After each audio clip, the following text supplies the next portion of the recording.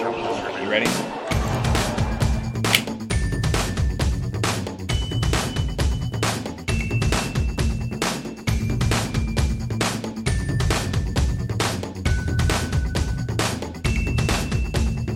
Welcome to No Challenges Remaining post-Wimbledon edition back stateside. I'm Ben Rothenberg, joined from only 3 time zones away as opposed to the previous 8. Courtney, it was tough being so far from you in body, if not mind and soul. Courtney Nguyen, how you doing? I'm doing all right, Benji. You're home. I'm about to board a plane. It's all happening slowly but surely. Fingers crossed. Life is returning somewhat to normal, but as I'm sure that you can probably attest, things are not normal still. So let's not get completely out of crazy. So yeah, it's slowly and incrementally heading towards the right way. I was saying, but as we started the call too, that like this trip felt as much like time travel as anything.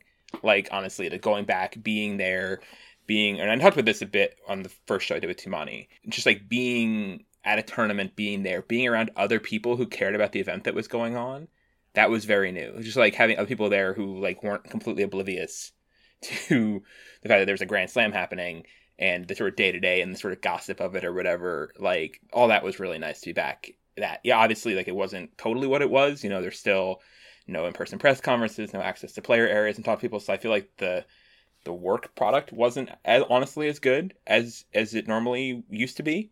But this sort of experience of being there was relatively similar. Yeah. So that part was nice. The U.S. summer, from all appearances, is going to be hopefully pretty normal. Maybe even some in-person press at one of these tournaments in Cincinnati or New York. TBD, we will see. And hopefully, though, because everything's getting back to normal in a lot of life, and tennis should be able to catch up with that, you would think, hopefully, eventually, at least on pace with the rest of America. So, yeah, I'm looking forward to seeing you, hopefully soon, Courtney, in Cincinnati or somewhere, maybe. We hope. We know our fingers are crossed. But, I think that's the thing that, even though, I mean, like with Wimbledon, it was great, obviously, having those full crowds, quarterfinals on, and, the tennis sounded the way that it did pre-COVID and all that sort of stuff, and having your friends on site and, all that was great. But it was difficult to ever shake the idea that all this is still happening during a raging pandemic. And, yes, obviously with vaccines and things like that, it's under control for those of us who have been vaccinated individually. And obviously, to the extent that it gets closer to more people being vaccinated, it affects things and allows for normalcy on a community basis and, national level. But it is still raging, like across the globe. So it was still hard to shake that. So I'm definitely like looking forward to hopefully getting back to tournaments this summer. Obviously, US being open helps. Traveling, learning. And we're both vaccinated. Yeah, we're both fully vaccinated and all that sort of stuff. So that definitely helps. But I'm very much dipping my toe in the water. Like I'm still very cautious of things. So we'll see. But yeah, because you haven't done any travel really. No, you haven't done any travel. No. So I did my first sort of travel. We'll get to the finals eventually, I swear. I did my first travel back in April, late March, early April, or something. Taking a road trip up to Boston to see my sister and some friends up there.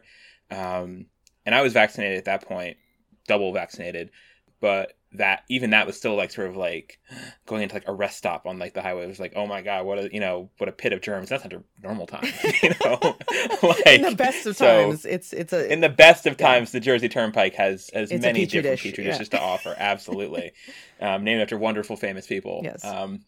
And so, yeah, whether it was the Vince Lombardi petri dish or the Walt Whitman or whatever one you wanted to choose, yeah, so there was, so those were hurdles to get over. And then honestly, like the flying was like, what's flying going to be like? But honestly, it was fine. I mean, what I was nervous about was testing positive at Wimbledon and then not being able to finish Wimbledon, like not being like kicked, booted from the tournament just because I had a turn positive test, even if I wasn't going to be majorly ill or symptomatic, or that like someone sitting on my row would test positive. The thing is, it would have been contact. That's the thing that would stress me out, is like being knocked out. That's so amorphous. And especially for a vaccinated person, like, but then like just, again, something not in your control, like kind of derailing your attempt to return to normalcy or your life, like that would be pretty Yeah. frustrating to me. So if it was a close contact thing ruling you out, I would throw things. I'd be really, really Yeah. mad. Close contact person who's vaccinated getting ruled out for those reasons. That would be pretty killer. Yeah. In the meantime, let's talk about these finals, in Yeah. which the number ones. This was sort of, again, a time travel. It's a time when number one seeds won women's slams. Ash Barty, let's start with her. Ash Barty wins Wimbledon, her second Grand Slam title, her first in over 2 years. Although she's been number one the whole time. We talked about this, I think, a lot when she went Miami, how that felt like a big title. And this title feels infinitely, and also I talked about during Miami sort of like how the French Open 2019 was a weird tournament and like not a super satisfying slam win, honestly, on paper, especially if you really look at the draw. It's like, what actually happened at this tournament to anoint you as such. But Wimbledon, no knocking that. I mean, going through the draw she did, beating Kerber, a very solid Wimbledon player, in the semifinals, and then beating Pliskova in a solid. Well, it started out one way with what, 14 straight points, was it? 14, longest streak in a women's final. Yeah, since and Wimbledon, right off the bat too. Since Wimbledon started keeping records, and it was looking So, bad. I mean, yeah, I think I wrote this in one especially of my having things. already gotten double bageled once in a yeah, final like this year. we were just like kind of texting each other, like, you know, like WTA stats people, just being like 10 minutes in, being like, do we have to look up fastest like slam finals and like get that number prepped? And thankfully, you know, Carolina was able to turn that around and make it a very compelling you know, final all the way through to the end, because it felt again kind of like one of those like Andy Murray 3-setters where even though 6-3, 6-7, 6-3 looks relatively like a straightforward sandwich, and she got up an early break in the third, and she was up 3-0, but it was 30 all. And then like through the end of like every single one of her service games, she was under pressure. She had to win big points at 30 all. I think in her penultimate and whatever the word is for the one before that service game. And then in her last service game had to save a break point. You know, so Ash was under pressure and Carolina was right there. So I feel like especially that final set was a lot closer than 6-3 indicates in terms of the stress level of especially if you were a Barty fan of trying to see her close it out. But she did. Yeah, she did, absolutely, and it should feel that way. I mean, like, Wimbledon title on the line, and you just know, like, and just seeing that, like, Ash has not been in this many of these kind of situations as much as she's been number one, closing out big title, Grand Slam title under pressure, because, again, her only other Grand Slam final was against Vondrousova, 2019 French, and that match was a flop. I mean, that was a really lopsided kind of dud of a match that was no pressure really on Ash at any point in that match competitively. And so Pliskova, coming back in, especially having, you know, it's one of those things where it happened to Berrettini a bit, like in the semifinals where he bageled Hubie in the second set, right? And then it's hard once you've at that sort of peak to sort of then have to hang on in a tighter battle. You're not really calibrated for it all the way. And Hubie was lucky to win that, or fought really well to steal that third set. But anyway, yeah. Well, and I will also say too, like what kind of helped in terms of the narrative of that final, it's ironic, but losing those first 14 points actually, in the grand scheme of things, helped Carolina because she became... It got the crowd on her side, totally, She became the crowd's gal. Like, it was weird. And I remember seeing all these tweets from, like, Australian fans watching, being like, what is going on? Like, why are they rooting against Ash? Like, you know, kind of like Australian locals who are like, you know... It became this whole issue of like, we should become a republic. Like, if you keep booing, like, you know. Yes, but that's not why. Yes, but that's not why. Please, like, as a nation that had a revolutionary war, please cede, go for it. Try it. Give it a go. You never know. Sky's the limit. Dream, as Ash Barty and Yvonne Goolagong say. Dare to dream. But yeah, so that it was weird because that first 14 points actually made it so that the crowd was in Pliskova's pocket for the rest of the match, even up to the end. It wasn't even like they were really rooting for her in the second set, but then all of a sudden in the third, they were like, okay, now let's have, like, you know, the junior champion, world number one. Late in that second set. Yeah, but like third set, they were still behind Carolina. And so in a way, and again, going to the narrative, you know, afterwards, Pliskova was quite emotional, kind of teared up. And the reason why was because she was feeling such love from the crowd. And she felt kind of like, she just felt all of that, you know? And so again, if the crowd doesn't get as involved in that match as they did, and I would argue that the reason that they did get involved is because of that first 14 points, you wonder a little bit kind of how different that narrative changes in terms of like, Ash wins, I don't know, 7-6, 6-1. I think it's a very different whole feel to that whole shebang, you know? Yeah, or like 3-2 or Three and something. two. Yeah. A gentleman's 3-2. A Yeah. gentleman's 3-2. Exactly. No, so for Pliskova, I mean, I think that was it was one of those finals where you could feel good for both Yeah. of them. I mean, obviously, not totally unlike Pavlyuchenkova at the French Open, who hadn't made a semifinal before. Pliskova hadn't made one in 5 years, had just slipped out of the top 10 for the first time. It's been a reliable sort of, a presence in the top of the sport. It's made tons of year-end championships and spent a lot of weeks in the top 10 in a row and things like that. But it was still nice for her to have this kind of moment on a surface, on a tournament where she should have been doing better, just on paper. She's a good grass court player, would never come together for Wimbledon, and getting that win over, first of all, her first week of the tournament, I think, was really, really good. She had a tough draw, Zidansek, Vekic, Martincova, not as tough, but then Samsonova, who was like the fire player of the first week, or just sort of the grass season coming into that. And then Golubic had been very tricky, beating her 2-2 soundly, and then getting the win over Sabalenka in a good semifinal as well, which actually was one where Pliskova probably, quote unquote, deserved to win that match in 2 sets. I mean, she was the better player in the first set, generated 8 break points, and then she finally faced one of her own and double faulted, and then she didn't. That didn't make her crumble. Huge testament to her. So I think, yeah, as a Pliskova, as someone who's an admirer of her game for a long time, this was a very satisfying, I think, tournament for her. And would love to see her keep that form up and to, contend for year-end finals this year again, and to get to do well in New York, where she's done well before. And it's entirely, and Tokyo, I think she's going to play Tokyo. So it's entirely in the cards for her to do well there.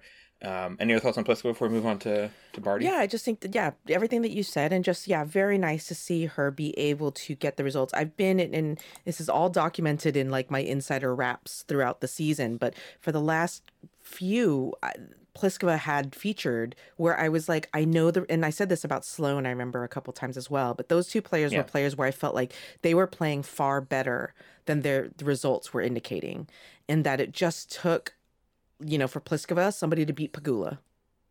And exactly, I mean, and you know what? And here's the thing that I love about Kaya is that she will absolutely acknowledge stuff like that. She will basically be like, look, there is luck that goes into this. It's not that I am not good enough. I guess it's kind of a self-serving thing, I suppose, but it's not like necessarily I'm not good enough or I'm not like, but just sometimes things don't break your way. And sometimes for her, I think somebody who's been playing at the highest level 4 or 5 years, she kind of sees it that way, that just sometimes I ran into Muchova when she was having a blistering day that one year when I was playing great on grass. Maybe I win the Wimbledon that year, or playing Pegula like 4 times and I just her game is tough for me. It's okay. It doesn't mean that I'm a bad tennis player. She keeps that perspective really well.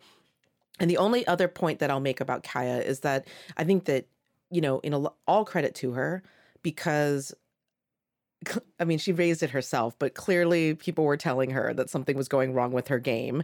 And she was blocking that out. But also for a player who gets, I think, not vilified, because I don't think that it goes to that, but at least mocked a little bit by how quickly she goes through coaches. Yeah. I think that it would have been very easy for her to have ended things with Sasha earlier in this season. It was not working. She didn't, and she stuck by him, and credit to her for doing it. I mean, and it's not to say that he's the reason why she was able to win, to make the final of Wimbledon, but I just think that there's, I don't know, like sometimes the narrative outpaces the facts, and it's like, well, she's actually been incredibly loyal to, this guy, and she's actually been very, and it's not like she just like jettisons people for bad reasons. Sometimes she jettisons them for very good reasons. But yeah, so it's an interesting one. And sometimes they bail on her. I mean, Conchita and her were a great team, and Conchita saw Garbiñe needed a coach, and that, went that way. That's not Kaya's fault. Like, no, it's not even Conchi's fault. It made sense. And I think what you're saying sort of in the beginning of what you're saying about Pliskova being incredibly honest and blunt about things is totally right too. And that was, I'm getting to do a one-on-one with her. Her Wimbledon was a highlight of it, sort of from Oh, thank you. Was just sort of getting, because she's like, again, like so no bullshit in this way that Yeah. makes you realize how much bullshit everyone else has. Because she's so, it's honestly not unlike Kyrgios in that way, where it's like, it's just like so unfiltered from her that you're like, whoa, I'm not used to getting at this level of concentration. I need to like have a mixer with this drink of some level, because it's just like such undiluted like truth from her, and that she can. But it's all, and she's on herself, and I think a lot of things a very reliable narrator too, Yeah. where she, you know, it's just blunt, it's honest, and so yeah, all those things. Having her have this moment was nice, And it was so funny it's well too. earned. Yeah, and it was well earned, and it was funny too because when we talk about Carolina, and I say it a lot only because I know that the perception of her is that she's a robot that has no Mm-hmm. like, you know, but if you actually deal with her, she's like one of the nicest people and just normal. And one of the things I And actually funny. and very funny because she's so caustic to herself. She's so self-deprecating. But that was the thing. So I really appreciated in the her final press conference after the match, and it was George Belshaw of the Metro who opened up with the first question. And I could tell he was trying to politely ask her about the 14 points and the slow start. And he was kind of carefully choosing his words. And you can understand it from the journalist perspective right now, too, because I think that everybody deep down is like, please don't speak. I don't want to say something wrong and get screen grabbed and like put on Twitter, like, you know, like, and judged when I'm not doing it. So like George was trying to tiptoe around this question, but it's obviously you have to ask about a player losing 14 straight points. And he started to ask it and she just started laughing. It's in the transcript. It's like, and then Pliskova laughter. But when she laughed, like, I feel like you saw it with George and you saw the whole room kind of, okay, so we can be adults about this, right? Like we can just talk about what just happened out there. And you know, same thing. Like I think in the press conference before, in the semifinal press conference, I asked her, like, you know, you double. What was your reaction after that double fault? You know, at the end to finish the first set, and I was like, because a lot of people would have lost that second set 6-love. Like, that's a really bad thing, you know. And she was like, I wanted to lose at 6-love too. Like, you know, like it sucked. Again, the adultness about it is really it's rare. Yeah.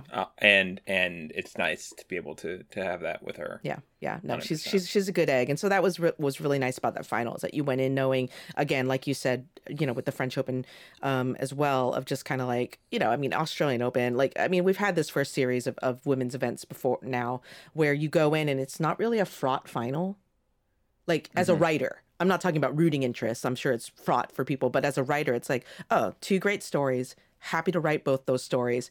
Genuinely happy for both those players if it comes true for them, like good times, you know, where sometimes you have the moments where you're like, gosh, I have no idea what I'm gonna write, like if X person wins or if Y person wins, but it's been very easy, and this one was a very easy one too.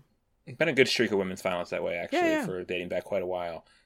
So there you go. So that is Pliskova Barty. Let's talk about Barty before we move on to the dudes. Ash Barty winning 2 slams. Speaking of what this match meant to people, you know, this was a big reaction from Ash Barty after winning this, and not totally unexpected. I think, you know, there's a lot of lore in Australia in tennis about what Wimbledon means. Wimbledon's a very, very important tournament to them, much more than the French Open is, honestly.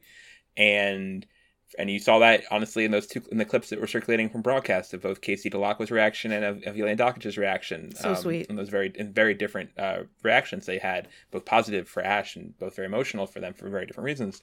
And Ash's. Yes, I mean, do the side by side of Ash's reaction in Paris versus Ash's reaction in Wimbledon. It's absolutely it's night and day. So literally black and white. The kids. What did he make of Ash?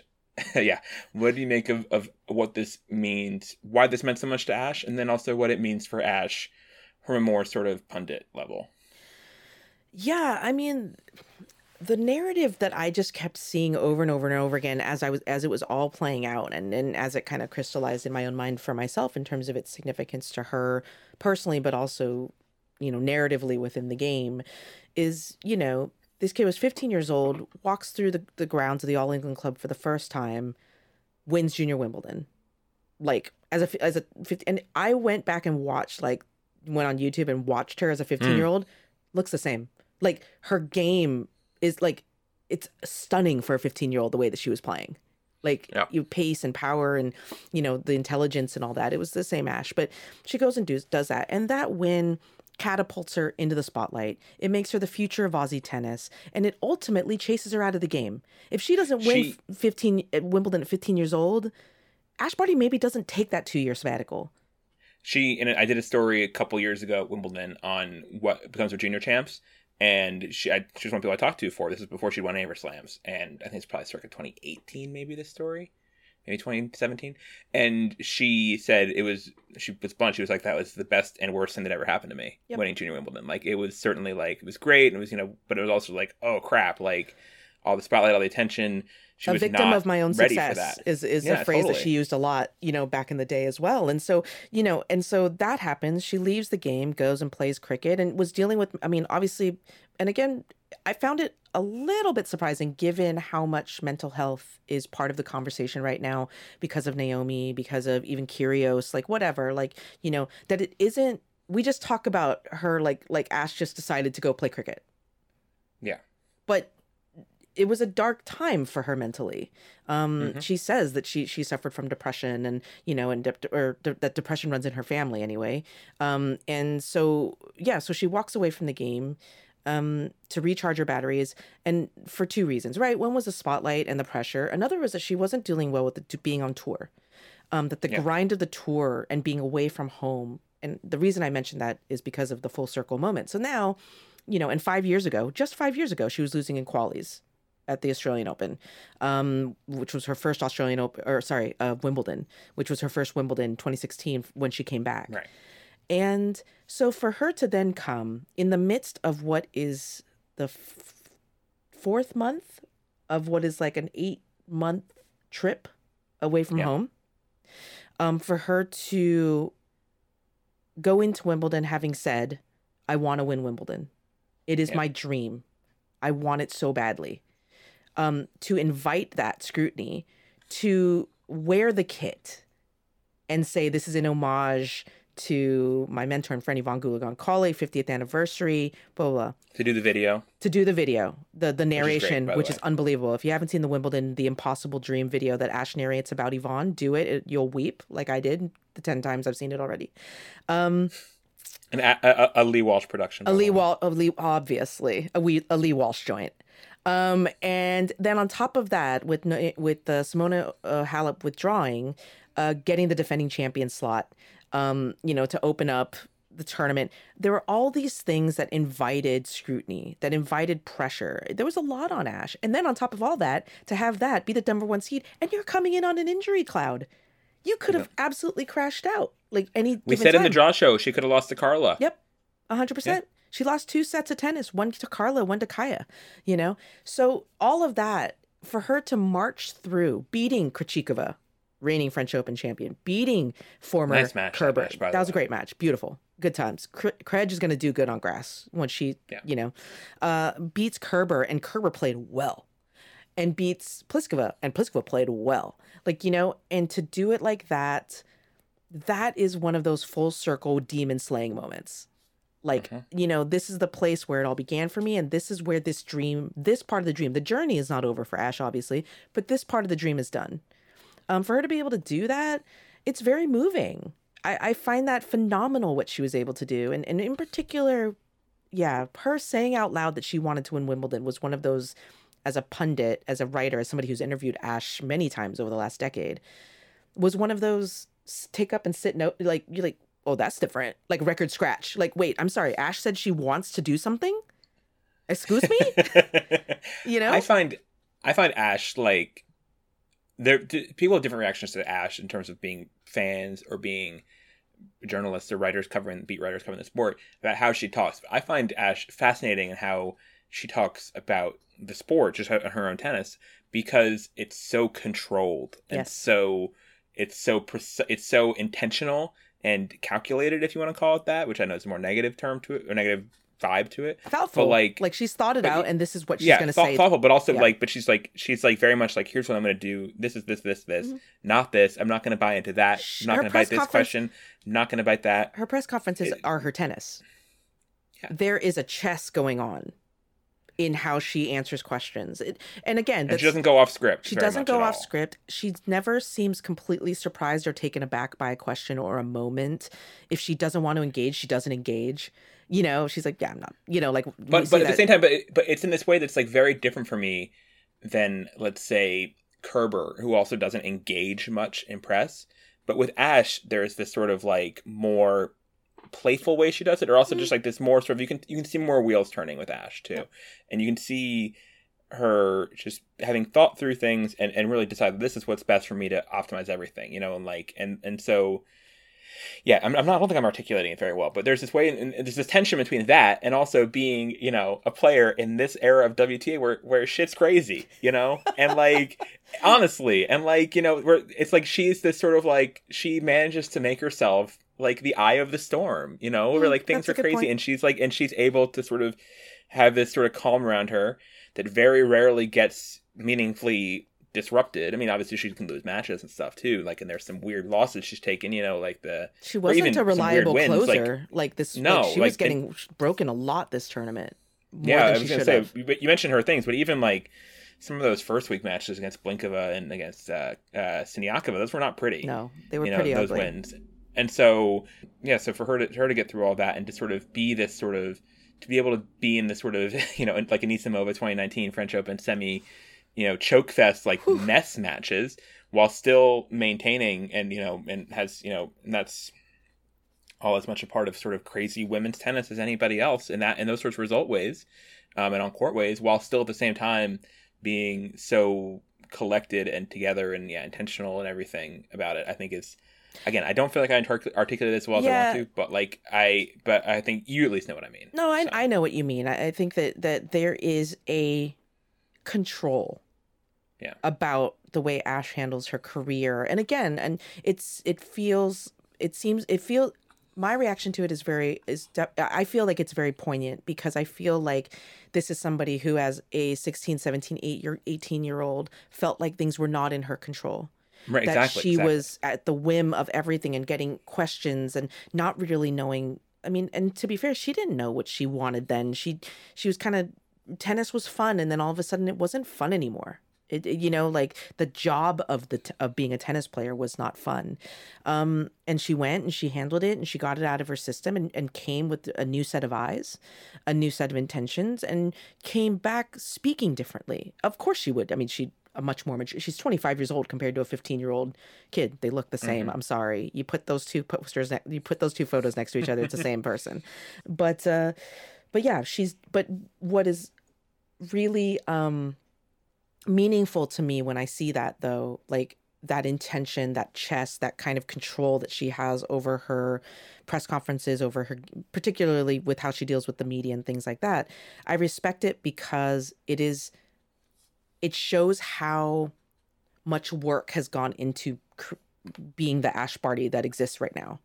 Exactly. Yeah. Do you know what I mean? Like how much work she's done with her mental coach, Ben Crow, how many discussions she must have had late at night with like Casey Delacqua and Craig Tyser, and, you know, trying to figure out, what do I want with this? How do I do this on my terms? Because when I don't get to do it on my terms, things spiral real quick. Yeah. And there's something about that I find very relatable. You know, and she sorted it for herself, and she has incredible discipline to keep it that way. You know, like when we're in Melbourne, for example, or in Australia, she always gets the question about pressure. Ash, like, and she literally answers every single question about like external pressure with one word. Like every single time it'll be like, Ash, you know, like everybody's expecting you semifinals. Like, you know, do you think like you can go one more, blah, blah, blah, blah. Don't think about it. She doesn't even entertain the, like, I'm going to give you a quote on it. You know what I mean? And I'm going to spin it. She's just like, I give you nothing. It's like her backhand slice. I give you nothing. And also I'm in control. Like, like, you know, and so it's, and I always notice it and I always chuckle to myself. Like, and but it makes me really confident that she is in control. Right. And like you said, early in her career, she wasn't. And so this has been a growth for her and a victory for her. And it's, again, one of those things where, and obviously it's tough to sort of prescribe this to people, but like, or proscribe, or whatever the right form would be there, of the benefits of taking time off from tennis and to sort of like step back and be like, hey, let me really figure out what this means to me, because so many people don't make the choice necessarily to be that kind of level tennis player that it's something they have to be good at, and then it slowly turns into a job at some stage whenever you turn pro it mostly happens, especially in women's tennis, in mid-teens for the better players. And everything sort of thrust upon it. Obviously, this goes to conversations about, Raducanu and stuff like that. Like, there's different levels of these things, and just I hope that, and you can go to like Osaka even, like, and what her current, hopefully that she's been able to get some meaningful perspective on everything as she's been away. Not that she's been away for nearly as long as Ash was or anything, or because she's coming back for Tokyo by all appearances. So yeah, we'll see how it goes for her, but I think there's a lot about Ash that I feel like, not necessarily tennis wise, because I think she has some pretty unique gifts on that side. Sure. Especially for her size again, which I know is not some like, we don't talk about it enough, like in terms of like how she is kind of holding her spot at the top of the tour and doing what she's doing without, being 5'10". Although Ash blisters if you mention that she's short. She's like, I'm not that short. I don't think she's that short. I don't think but I know, but sometimes like people will say like, you're one of the shorter players on tour. She's like, she's like, I'm not that short. Like she gets a little it's funny that she's sensitive about it. Yeah, she's a little sensitive about it. But it's watching her against Pliskova, it's like, oh wow, you guys are like just built very different, obviously, and your natural gifts are very different. So especially being in person at that match, I was like, oh wow, this is obviously. But getting back to your point about just kind of being, in a lot of ways a really, really nice model. And again, you can't apply what she has done to everyone because everyone is different. But her being able to take that time away, I think that's why, both Jelena Dokic and Casey Dell'Acqua, they saved their like emotional, tearful responses to Ash's win to when they were talking about her parents. And just like how supportive her parents have been, how supportive her parents were, in terms of being like, my kid's not. And Lindsay was really eloquent on it on Tennis Channel during the match, talking about it, about how, I think paraphrasing what Lindsay said, although using some of her language, was like, mental health was a difficult thing to discuss, back like 5, 6, 7 years ago. And meanwhile, we had the 17 and 18-year-old kid who could do anything in the sport, who was so gifted, and she was crumbling. And in this sport, the reaction is, you keep going. Tomorrow will be a new day. Next week, it'll be better. Da, da, da, da, da. And her parents, to their credit, said, come home. Like, let's make you smile again. Let's get you happy again. I mean, and you can hear Lindsay kind of getting emotional as she talked about it. And that's the same with Casey talking about it. That was the same as Dokic said it, as it pertained to herself, which is what was so moving, of like, I did not have that. And that was an understatement for Jelena Dokic.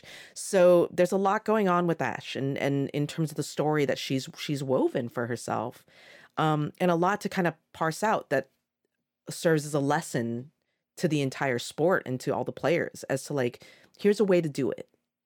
Here's a way to do it successfully and to do it on your terms. But that being said, she's incredibly gifted as a tennis player. And a lot of players probably can't do what she does on the tennis court, regardless of how their mental state is. So, it's, she's a special one. Absolutely. Other champion on the men's side of the draw a day later after Ash Barty was Novak Djokovic. Also special in a very different stage of his career, obviously. And Novak Djokovic both increased their slam counts to numbers that started with 2. Ash to 2. Djokovic to 20. Some symmetry there, Ones and ones, for sure. Yeah, from 1 in the tens column to a 2 to whatever. Djokovic wins Wimbledon yet again. Has been very good at this tournament. Again, which doesn't really seem obvious on paper when you watch his game on hard court. You wouldn't think oh, this guy will do great on grass, but he has done great on grass. He wins the final in 4 sets over Matteo Berrettini after beating a very game Denis Shapovalov in the semifinals. He is at 20. He's tied with Federer and Nadal in the overall slam count. I think everybody thinks at this point that Djokovic will finish as the clear number 1 in that category. Just questioned by how much, honestly.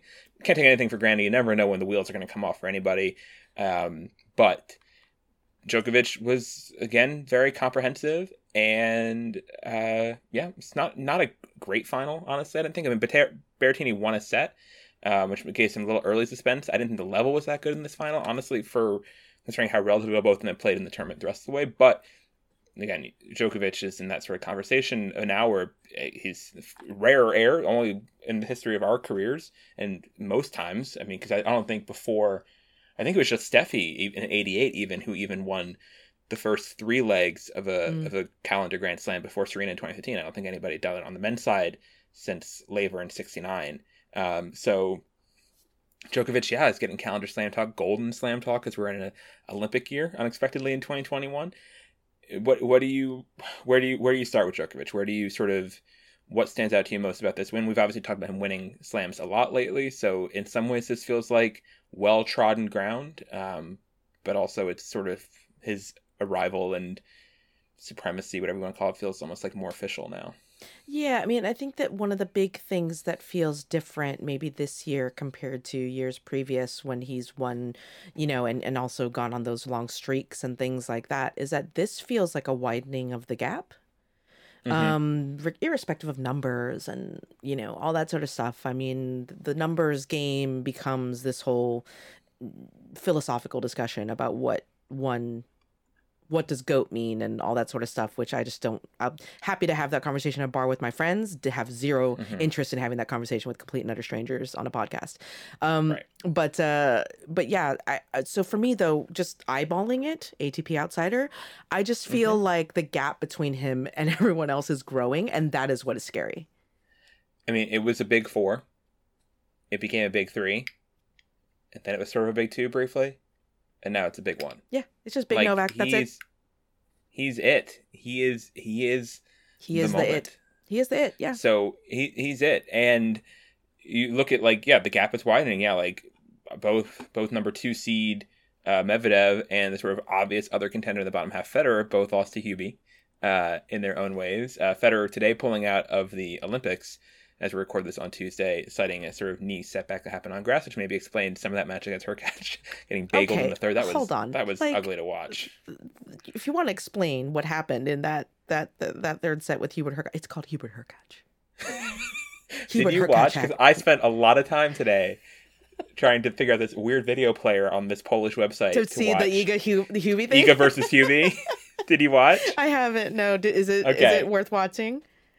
Honestly, not really, but you love those two, so I can't tell you. I can't tell you what to think there, but it's fine. Honestly, it was like watching it on like my phone or on the screen. Like it's just honestly kind of, again, I was like, I don't like watching clay court tennis. It's hard to see the ball. I was like, why are they on clay? Was one of my main reactions. But anyway, back to Novak. I mean, Novak, he's it, and like again, I fully repeat what I said during the draw show. Like if he's gonna get beat at Tokyo if he shows up, or at because he said he was 50-50, and we'll talk about Olympics next as a general sort of topic, or at US Open, it's going to be, I really think, because he beats himself, because the moment gets to him, because his game is just way off one day. People playing at normal levels, I think his sort of range of, sort of statistical range of his normal performances is just ahead. Yep. His C game at this point, which we don't see much of, but his C game beats everybody's A game at this point. Yep. He's just like distances ahead, and it'll take something either unbelievably transcendent for someone to beat him in a best of 5 situation, especially in New York. Yep. Or even honestly in Tokyo if he goes there and is motivated. Or it'll be some sort of implosion. It'll be something like, not as extreme as US Open 2020, but something where just like the wheels come off and he does something to somehow torpedo himself. And it will be tough. Like we saw this with Serena in 2015. Like that 2015 US Open was a journey, and you could see it even in the press conference, which someone's it's an interesting moment where Ubaldo asks her why she looks like, why she's not smiling, which obviously gets read a certain way by especially a lot of women, just like, it's like, oh, shut up, what a question. But Serena was like, looked miserable through that whole press conference after winning her quarterfinal, because it was getting to her. The moment was getting to her and everything. And the next match she shows up and loses. And it's ironic that his question too is about Roberta Vinci, was the question he wanted to ask her. And then Vinci beats her. She's like, is it about Venus again? He's like, no, it's about Roberta Vinci. Or whatever. Not that he's Mario exactly, but you know what I mean. Like, so, it's a me, Roberta. Anyway, okay. I said a lot there, but what do you, Novak, do you think he's gonna either Calendar Slam or Golden Slam at this point. Like, I think so. If I were to bet Like, on whether he does or he doesn't, I would bet that he does. yeah. So I don't know if he will, but if it's like a binary, you have to choose one or the other. I just think that, I mean, and again, you don't know with injuries, and you know, it is a physically grueling and mentally grueling thing that he is looking to do. Because, I mean, if he were to Golden Slam or even Grand Slam in the midst of a pandemic, you know what I It's mean? crazy. Like, it's pretty wild because none of this is normal. Like, you know, like, I mean, if he were to go from winning Wimbledon to then flying to Tokyo, playing, you know, effectively behind closed doors, and win gold medal there. And again, he doesn't have a gold. I mean, there aren't I mean, the holes in his CV are like needle pin pricks. I mean, there aren't many It's holes. gold medal is it. Gold medal's pretty much it. So, but yeah, you know, there's that, and then to fly all the way back and then do the stateside thing and win it. I mean, that's Herculean. What, I guess now that I'm talking, maybe I'm talking myself out of it, but at the same time, I just think that that's where his head and his game are right now, both. Like, I find them to be completely impenetrable right now. Yeah. Nothing is getting him off, and nothing is wavering at all. And he looks thoroughly, dropped the set. Cool. Down 2 sets to Tsitsipas. It's fine. It's fine. I mean, obviously he fired himself up for it, but like, best out of 5, beating that guy right now, wishing him luck. Yeah. No, pretty much. And yeah, he has that energy. The aura is there too. Yeah, like, the I aura don't is think people definitely walk there. on court believing they can beat him, especially after you see Tsitsipas being up 2 sets. If you see, you know, Berrettini get a first set and then not really be that close the rest of the way. Like, Chapo coming so close, and that was a straight set loss. Yeah, exactly. And he played like the match of his life. Chapo was unbelievable. Yeah, it was great in that first set, especially. And so, yeah, he was great the whole way. Actually, Chapo was a really good performance for him. It was really good. You could tell it with Chapo too, when like he was leaving the court in tears. Honestly, like he's like, "Wow, that was my absolute best, and I did not come that close." Oh. It was sort of the feeling. And so, yeah, like for Djokovic, it's tough to see where things go wrong. We expect the unexpected, obviously, in these things. And again, Vinci was the unexpected for Serena. And I think that is a really interesting sort of instructive thing. Yeah, and honestly, you know, it's been something people have talked about Serena. Actually, a lot of the sort of, I had a couple conversations with different journalists or with one Novak fan I was talking to for a while, and was saying like the Serena example is interesting though, because just career wise, like who would have thought that after she won the 2017 Australian Open, that would at this point most likely be Serena's last Grand Slam title. Like you just never know when all of a sudden the Grand Slam trophy well runs dry. There's not much warning on that. And obviously Serena has made 4 more finals since then and a couple more semis, and it's done well in slams, but just not quite enough in those crucial moments to get there. And so with Federer, with Nadal, with Djokovic, all of them, you know, at some point they will have won their last. And maybe we've seen that already for 1 or 2 or 3 would be crazy, but you know, we just don't know. But but that's the thing, and we've said it over and over and over again on this podcast. Winning a slam is hard. Very hard. Excuse my French, but it's fucking hard. And the fact that we are, you know, if you are watching tennis over the last like 20 years, we are living in an era where there's a team of like 4 or 5 players who have made it look pretty flippin' easy for 15 years, right? 15, 20 years. So like that has recalibrated things. But because, you know, in the winning and making it look so effortless and dominating, it almost belittled how difficult the task is actually. So that now that it is actually as difficult as it ever was, but maybe levels have dropped or dipped or like whatever, you know, now it's like, oh, well, what's wrong with her? Nothing's wrong with her. Nothing's wrong with him. It's just, it's hard. It's a difficult task, and a lot of things have to break your way. And, you know, and if anything, let's celebrate the 23 that have been won, the 20 that have been won, like unbelievable effort, you know? But that's a thing. And yeah, it's just never forget that. Never take for granted how easy how if your fave wins one, understand that was a monumental achievement, because look at all these other seemingly amazing players who are trying to do it and they can't. If your fave wins anything, be happy. That's what I say. That's the Andy Murray fandom mantra. It's like, we're just happy he steps onto a court. The fact that he wins something, holy cow. unbelievable. Pre- And I'm talking about a Pretty game. much. I'm not talking about match sets. Just like, It's the point. happy he's alive. Yeah, pretty much. Pretty much. Pretty much. I guess that's probably about it for Djokovic. Obviously, we'll keep lots of coverage of his continuing Calendar Slam bid as it goes on. Let's talk about your boy Matt briefly. Sure. Here. Not my What did you boy. make of Matt? I just think he's a nice guy is all. Okay. Isla's boy Matt. What do you make of Matt's tournament? He had a nice sort of, it was nice. It was a nice event for Matt, as sort of, a little bit forecasted. I think you were casting some doubt on the sort of his favorite bout and half favorite status, but he, as was granted, Roger got Federer. some help from the draw. Didn't have to play Federer. Didn't have to play Medvedev. And got to play Hubie. But Hubie had been playing well, so that was not considered like, oh my gosh, what a gift to play this guy who just beat Medvedev and Federer. Yeah, what did you make of Matt's sort of Grand Slam? It's like a much bigger tournament for Matt than the 2019 U.S. Open semi did, which just felt kind of out of nowhere. This one felt like he really lived up to something. And I joked about this on the podcast with Tamani we did after the semis, but I had seen Richard Evans, formerly ATP comms guy, who now works with Berrettini, and it was sort of jokingly, and Pete Holdren was there too, and he sort of jokingly said, like, if your boy doesn't make it to the final, that's a catastrophe. Like, he should, come on, just sort of mockingly being putting pressure on someone who doesn't really need to feel pressure or whatever, because he's the PR guy, who cares? Yeah. And apparently Pete and Richard Evans were like texting each other after every win, be like, one step closer to avoiding catastrophe or something, and like he made the final, like, catastrophe avoided, he did it. Yeah, so anyway, but yeah, Berrettini lived up to it. Looked very comfortable doing it. It was a nice tournament for Matt. It was great for Matt because I think I probably said it at the time, like after the 2019 U.S. Open, like I wasn't completely convinced that Matt was a thing.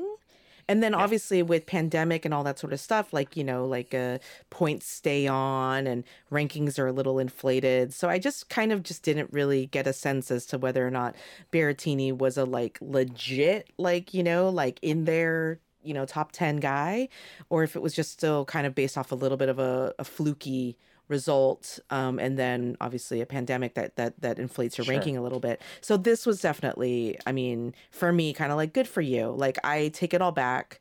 Like, you're part of that next tier. You don't need to take it back though. I mean, like, he didn't qualify for the World Tour Finals or ATP Finals last year. Fair, yeah. Like, he had a dip. Like, he did have a dip. And he was, ranked 9 at this tournament, which is not like, oh, you should make the final, but being ranked 9, especially in men's tennis lately, like, yeah. I think your skepticism was ATP Outsider was wonderful there. And also, I felt validated, although Matt did prove both myself and Roger Federer wrong. But Roger said when somebody was telling him, oh, the English bookmakers have put Berrettini ahead of you, like, whatever. And he was like, what are they, English? And they're like, yeah. He's like, I mean, they always do that to the Queen's winner. The Queen's winner's always a favorite here. And he was like so dismissive about it. And I was like, you tell him, Roger. And then Matt made the final. And I was like, damn it.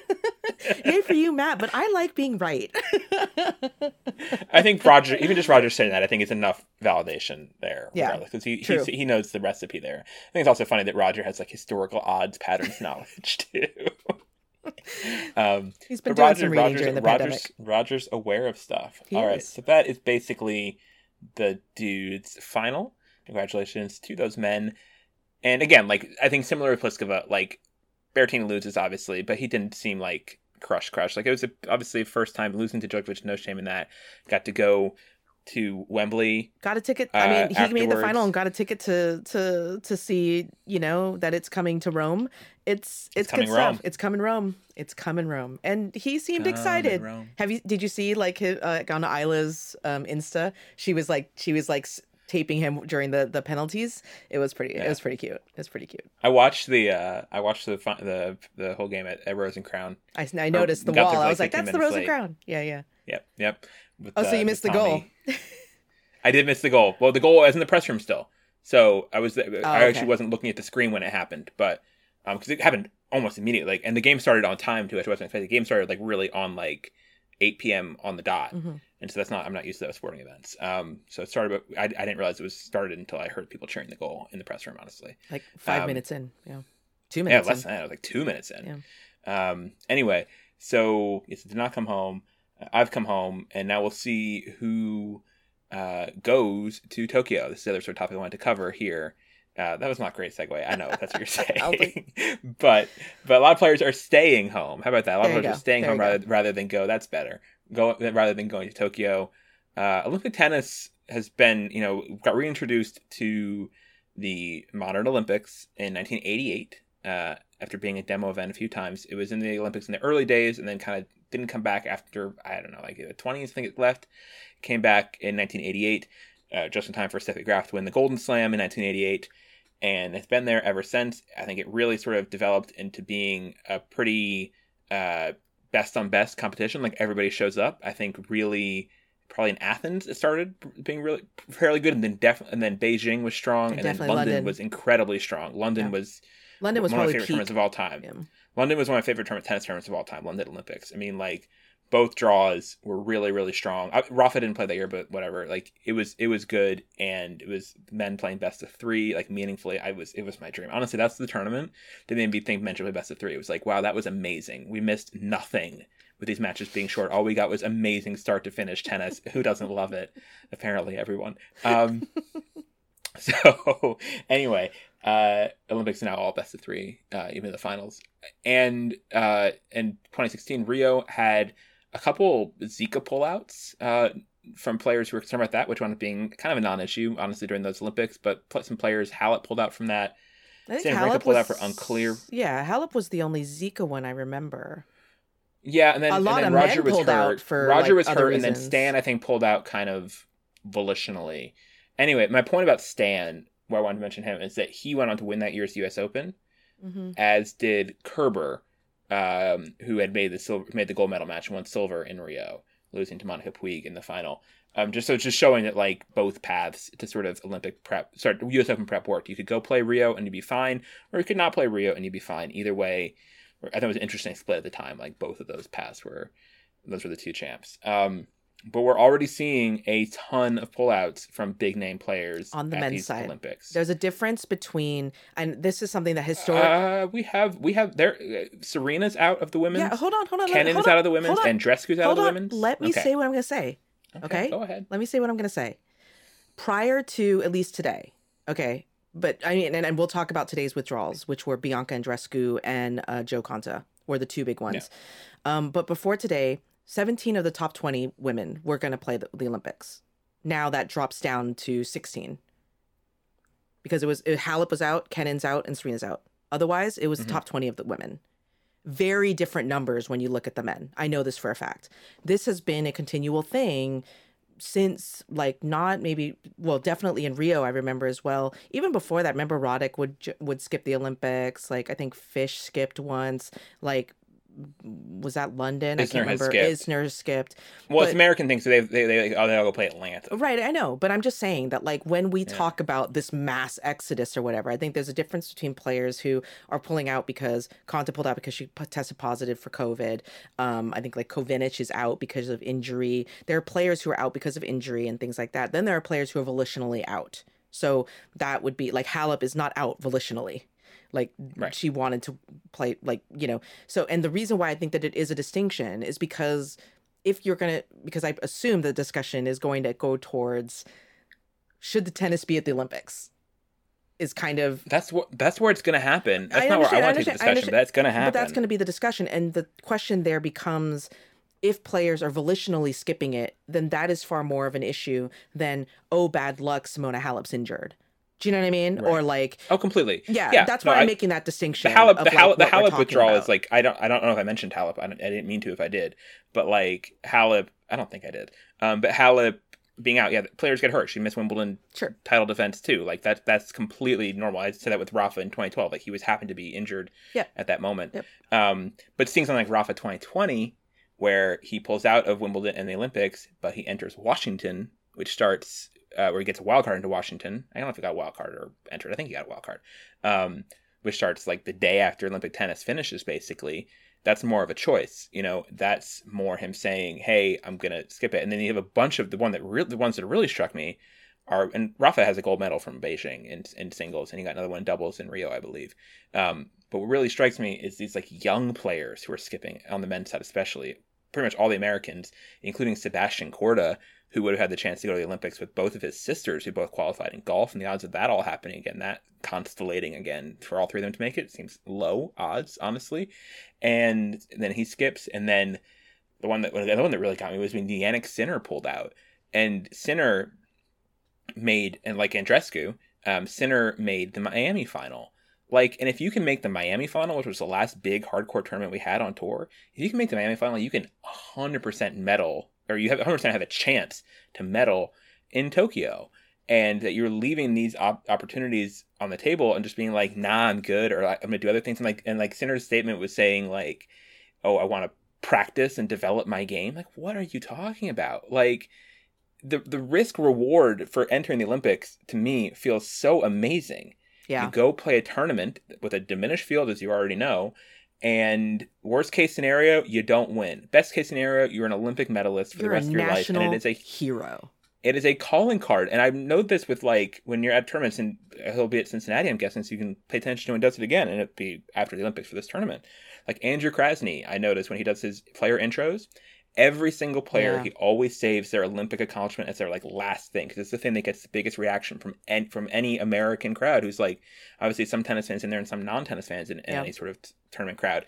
And if you say, you know, no one cares if you win Atlanta that week, honestly, like what does that mean? Like people don't know outside of tennis like what that means or doesn't mean. And honestly, even within tennis, we don't think it means that much to win a 250. But to be an Olympic medalist, I remember reading about this with Jennifer Capriati at the time, like when she was when she was hanging out with a lot of non-tennis people. It's like, oh, she was just a kid who had friends at some point, or teenager had friends, and then obviously went to a different crowd that got her more into trouble.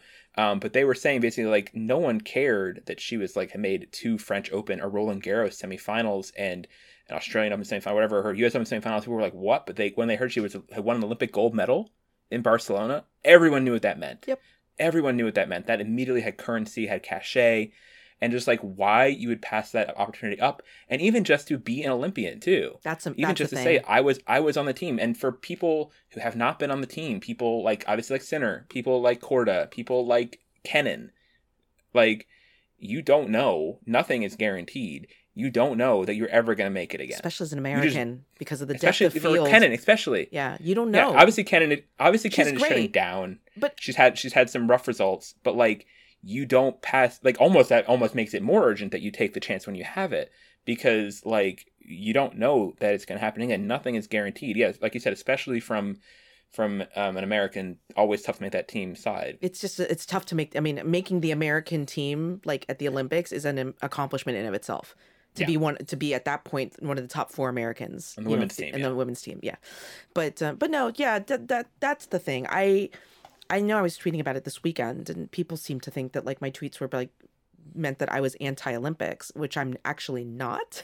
Like I don't love what the Olympics, the impact. I mean, as a WTA writer and a WTA employee, I don't love the impact that the Olympics have on the schedule of the sport. You know, I don't love that. You know, it impacts tournaments like San Jose, and it impacts tournaments like Atlanta or DC, and players arriving to the U.S. swing. Canada is a big one. Arriving to the U.S. swing beleaguered. That's not great. I don't love that. But I'm a sports fan. To me, the Olympics are a really freaking big deal. And to be able to say, like, Jack Sock is an Olympic gold medalist, guys. Yeah. Like you can't take, it doesn't matter in what, because nobody cares. A gold medal in the Olympics is as big as anything else. Roger Federer is an Olympic gold medalist. People will be like, was he? Yes, he is in doubles. He won doubles with Stan. But he won it with Stan, and he's an Olympic gold medalist, and that's all that you need, you know? Like Laura Robson has an incredible resume. She was junior Wimbledon champion and Olympic silver medalist. That's pretty huge if you're a Brit. You know, so like, and in a career that was cut so short too, exactly, in terms of being able to play on tour full time, like that she got those sort of laurels early in her career. She's, I mean, like, you know, you can't walk around and be like, oh, she got wins over Lean On, sent Kim Clijsters into retirement. That doesn't mean anything to anybody outside of the sport per se, you know. So I remember writing an essay for an argumentative writing class I was in college about how Kornikova was like, people crapped on her too much, and she was much better than like the punchline she was treated like in pop culture. And I I remember and showing to like have like sort of, it was one of those things where everyone reads people's stuff and gives feedback or whatever. And what really resonated for people was that she was on the Russian Olympic team. Yeah. That was the one that everyone understood. When she was like 16, that she made like maybe 15 even. I think she played Atlanta. Yeah. So she made like that Olympic team at a young age. People were like, wow, that's amazing. And like Wimbledon semifinal, like being top 10 for how many years? The doubles Grand Slams, we don't know what that is. But like this one thing we get. And like it has like huge sponsor implications too. Like, again, this is one of those things. If you want to have here's how you make money on tour, folks. Here's how you make money on tour. You go play the Olympics and you get yourself vaccinated. So you don't get DQ'd from events for testing positive. Yep. And you get your friends and family vaccinated too. Yep. Like it just feels like everyone's getting such. I don't think there's anything we're missing here. I feel like the people who are like advising the sinners of the world to skip the Olympics, like, what are you doing? Well, like, what are you doing? And the problem, I just don't get it. And the problem is that it ends up creating this unfortunate cycle because, you know, I definitely heard this from players, especially players coming back from like Rio. I think that was kind of one of them where they felt, and even some of the Olympics before, where they felt like, you know, obviously on tour, like tennis players are like kings and queens and they're treated incredibly well. And, you know, from free laundry to transport to hotels, all this sort of stuff. And then to go into the Olympics and then they're kind of like, we're not being treated that great or special. You know, and we're not even the stars. Like, you know, like Simone Biles, people are like lining up. Usain Bolt's walking down the street, people will come running. Nobody cares that you're there. And that's unfortunate, but that's kind of also for most rank and file players. For the I'm sure like people run to the Williams sisters and Serena. Olympics, Yeah, for sure. Celebrity is celebrity. But I think that there's a little bit of it, though, that it becomes like a little bit of a self-fulfilling prophecy, because to the extent that you're there as a tourist and not trying to chase something that is a career achievement and treating tennis at the Olympics as a really massive big deal, then it's hard for all the other sports to take you seriously. And it's hard to believe that you deserve a seat at the table, you know? And so I worry about Olympic tennis is my point. Is like, I want tennis to be at the Olympics. I think it's great. I want tennis players to have a chance to be gold medalists, to be on a stage and be, you know, you are a gold medalist and that counts just as much as Simone Biles is one of 8 gold medals that she'll win. You know what I mean? Like that sort of thing. I love that for them. But if this kind of treatment of it continues, I don't know how you can go to the IOC and say, please have these countries build tennis stadiums and, you know, these host nations, and please invest the money into doing this when our players don't see it the same way. Like, if you don't treat it the same way as you treat Wimbledon, if you don't treat it the same way as you treat the Open or Roland Garros, then already it's tough, you know? And I just worry that that's still that is where the conversation is snowballing. And as a sports fan, I don't want to see it.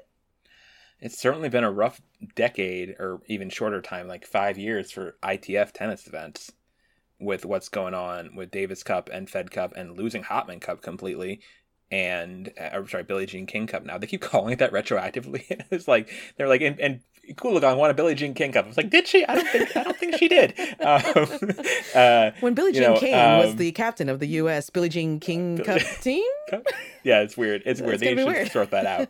But yeah, I think you're sort of you're crumbling your foundation by doing this, and again, this is something that players as individual contractors, and this came up with the Miami. This is not that different than the Miami conversation, honestly, where people were pulling out of Miami left and right on the men's side, especially, and like being willing to sort of like, not my problem if this event gets devalued.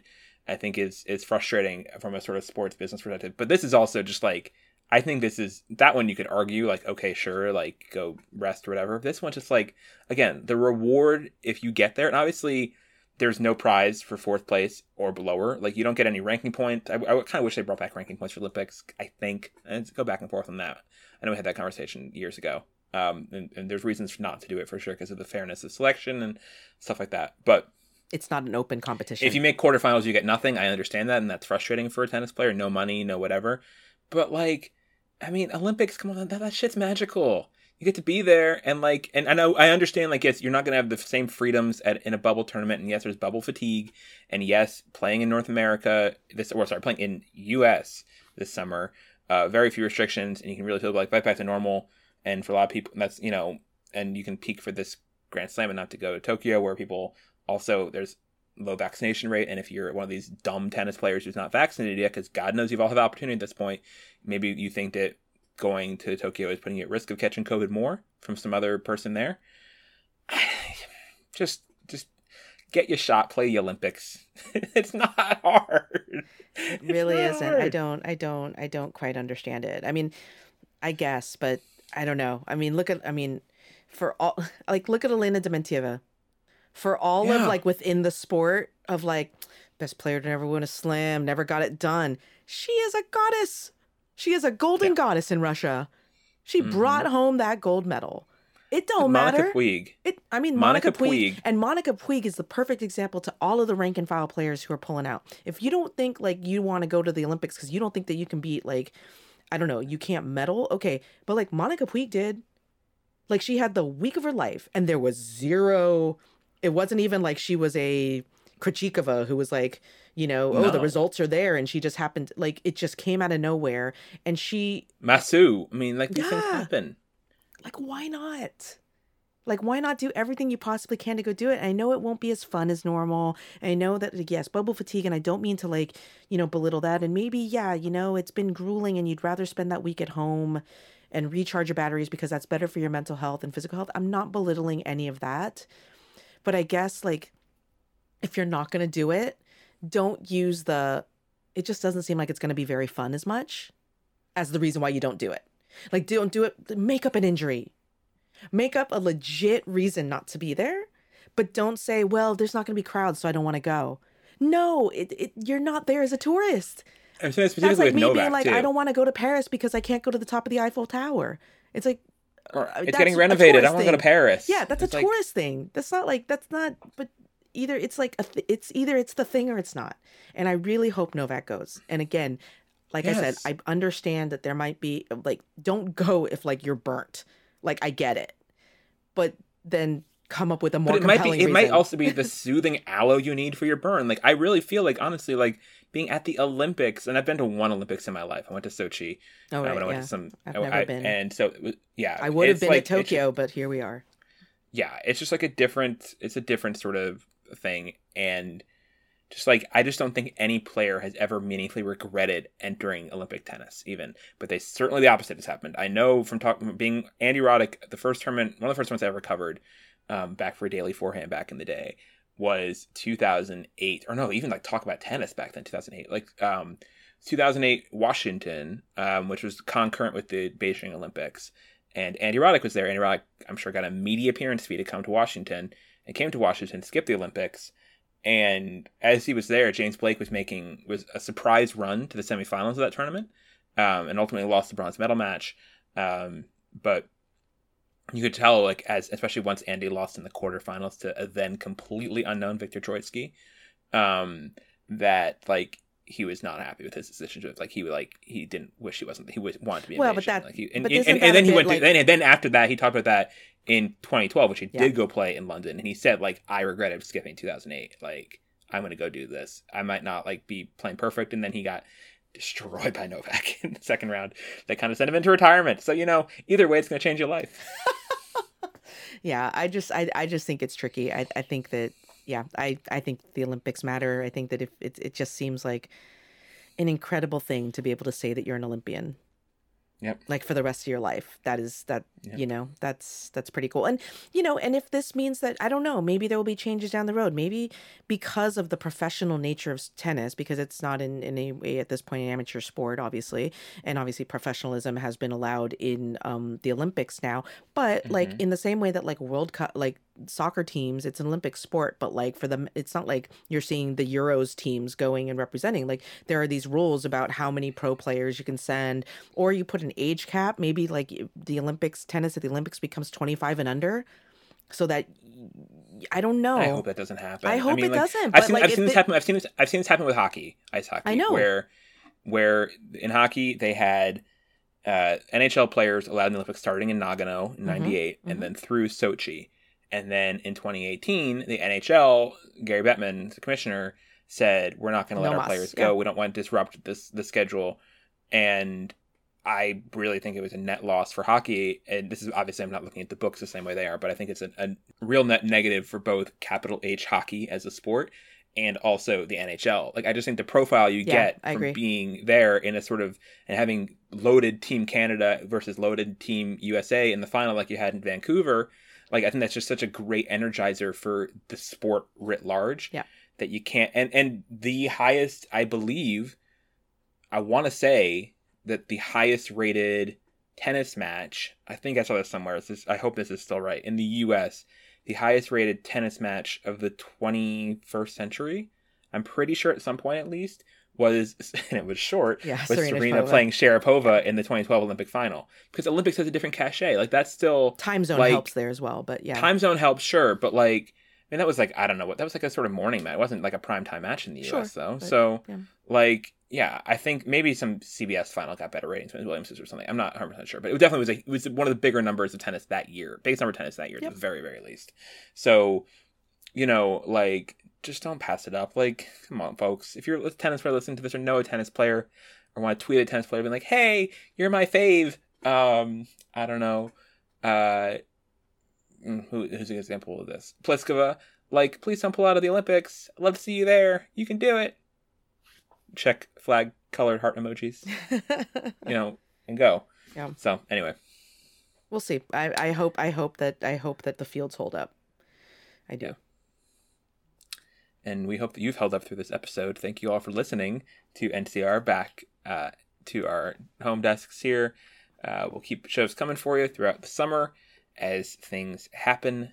And we'll any other thoughts on non? Did you have like Wimbledon cover? I don't know if you had like Wimbledon like being there questions thoughts, or we kind of covered that a little bit before. Wimbledon what? You were saying before we started recording, like, about wanting to talk about being at Wimbledon with me. Oh, just like what? Want. Yeah, just what it was. Yeah, but I think you did cover it. Just what it was like to be kind of on site, and where it was helpful or where it was not, and you know, it's totally understandable. I think that until press rooms are either open or hybrid, you know, where journalists can do one-on-one interviews with players in person, I think that the on-site value just is so incredibly diminished, and it's just rough. It's more enjoyable, and it's more humane to do it work within the time zone. But in terms of the work product that gets produced, tricky. Very tricky. Even not even just time zone. Time zone is big, obviously, and especially for you being in California, being 8 hours back. That's a 9 for Paris. That's brutal.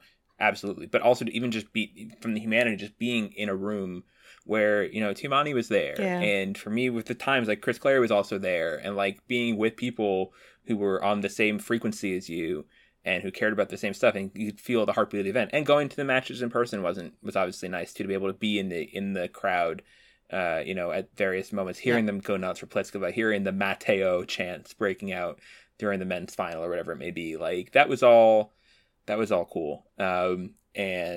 And yeah, so that part was generally really good. I'm looking forward to when you can. I hadn't expected that so much, honestly. As if I would be watching a tennis match, Ben. Nice try, though. I know. Nice try. No, you know what I mean. But I was just saying, like, if, just like being again in the room with people, and maybe we'll talk about it, and like sort of just being around people again, and also feeling like sort of a functional, professional, adult human being, like getting dressed to go to work every day, and having to bathe because of social norms. Like those were things that like obviously went way by the wayside during the pandemic. No, I know. And yeah, so that was sort of nice to get back. Yeah. No, there. I just would like to just get back to, even, I mean, all that stuff is all great and grand. I don't know, maybe it's just where my head is at the moment, but I just care about it far less. Like I just want to be able to do my job better and not feel handicapped. Like the socializing is great and fine, and I love all you all, and it would be amazing to sit on press row again, but like there's just so many frustrating things of just like, you know, like we were saying at Wimbledon, and it's their own COVID rules, but like, you know, the time allotment for a press conference, which carried over into one-on-ones, because like, for example, like I had the Champions Corner with Ash, and being so wary of when they might cut it off. And normally I do like a 10 to 15 minute conversation with the person, and usually it's kind of a 20-minute thing, because you kind of chit chat a little bit, and, you know, but it was literally like Ash sat down and I was like, okay, I guess we just got to go. Like, you know, because it was all very rushed. Yeah. And it just didn't feel right. And it didn't feel like you were doing right by you and right by them. And I just, that stuff is just causing me so much anxiety. and just disappointment that it's you know, so I just want to get to the point where we can have just like normal interactions with players so that you can like properly get their stories out and tell their stories and connect with them and understand them better, you know? So that Yeah, because that we're would be disconnected. ideal. Yeah, right now everything is so transactional. Every Zoom call that you get on with a player, you're not there to chit chat. Like the moderator won't even let you chit chat. Like even if you want to crack a joke and be like, you know, like with Ash, it was quite funny because at the end, like I got like the whole like last question. It was like the fifth question I asked. And she answered, and then it was done. I just wrapped it up and I was just like, so, you know, congrats, Ash, go crack a beer. And she was literally getting up from the thing to get rushed out of the room because of their whole 10-minute thing.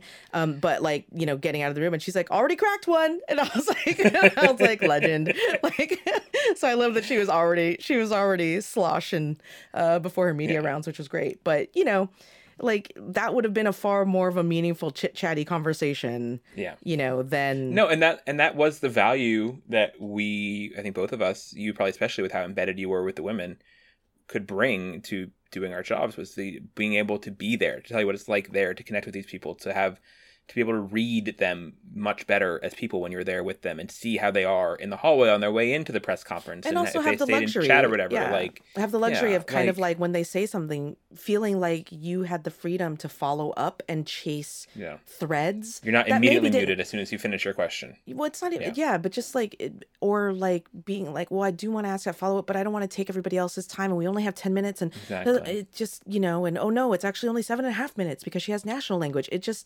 It was way too much, and it just felt like I loved one of the reasons why I really loved the one-on-one that you got with Pliskova in the article that you wrote is because I felt like Karolina, I genuinely felt like her, once she hit the semifinals, people weren't able to really dig into her story.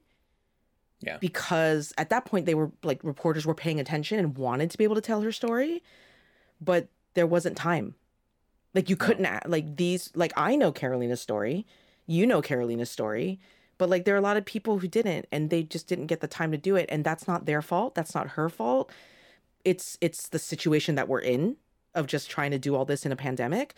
But it's unfortunate, you know, because then you just feel like, I mean, especially once she got that second set. I remember thinking this in the final. I was like, are people going to like, do people know Karolina's story? Like, I was like a little bit worried, you know, because it just didn't really feel like, I don't know. It was little things like that. No, you're right. You're completely right, because with it was different with after they won their semifinals, because Ash didn't have to do any other language press. So all of her press was in English. And then Pliskova gets cut off after like 9 minutes roughly, which it's not as long as it sounds like. Actually, she was relatively talkative that day. Even she talks fast. She talks fast. You get mileage with Kaya. You get mileage out of. I did like an 8-minute one-on-one with her that I got after her quarter win over Golubic, and it was like 1,300 words transcript. It was so long. And to be fair, they're only required, like the rule is 10 minutes. Like that is what is it required in the rules, I think. But we all know that, especially with WTA press conferences, they're allowed to go for as long as they go long, and they read the room and read the player and see how everyone's doing there. And also, especially because we can't go talk to the coaches easily. We can't go talk to, you know, whoever else. The other thing about it, again, there's just nothing is spontaneous. Like that's one of the things. Like I'm trying to think of stories. I was doing a story about like, Wimbledon feels back to normal, right? And normally, like that was one of the ones that turned into an Andy Murray becomes very morbid about his career story after that happened late in the day after my question. But normally that kind of story, or that's not even a best example, but like usually for stories, I'll like go up to the lawn and see like which like friendly faces I see there, who are like people I know, who like, oh, I know that, I don't know, you know, Chris Evert or even much obviously lower scale than that. Let's see, like who would be a good example of this? Like Billy Heiser, who's like Allison Risk's coach, who I'm like friendly with. Like he might be there, and I could talk to him about something. What if it's been like to be a player there or something? But like now I have to be like text Billy for a story that's not really about anything he's related to. Like, do you have time to like get on the phone or Zoom or whatever? Yeah. And like it's just all like it's nothing spontaneous, nothing's organic. And so I think the output product is meaningfully much worse for that. Yep.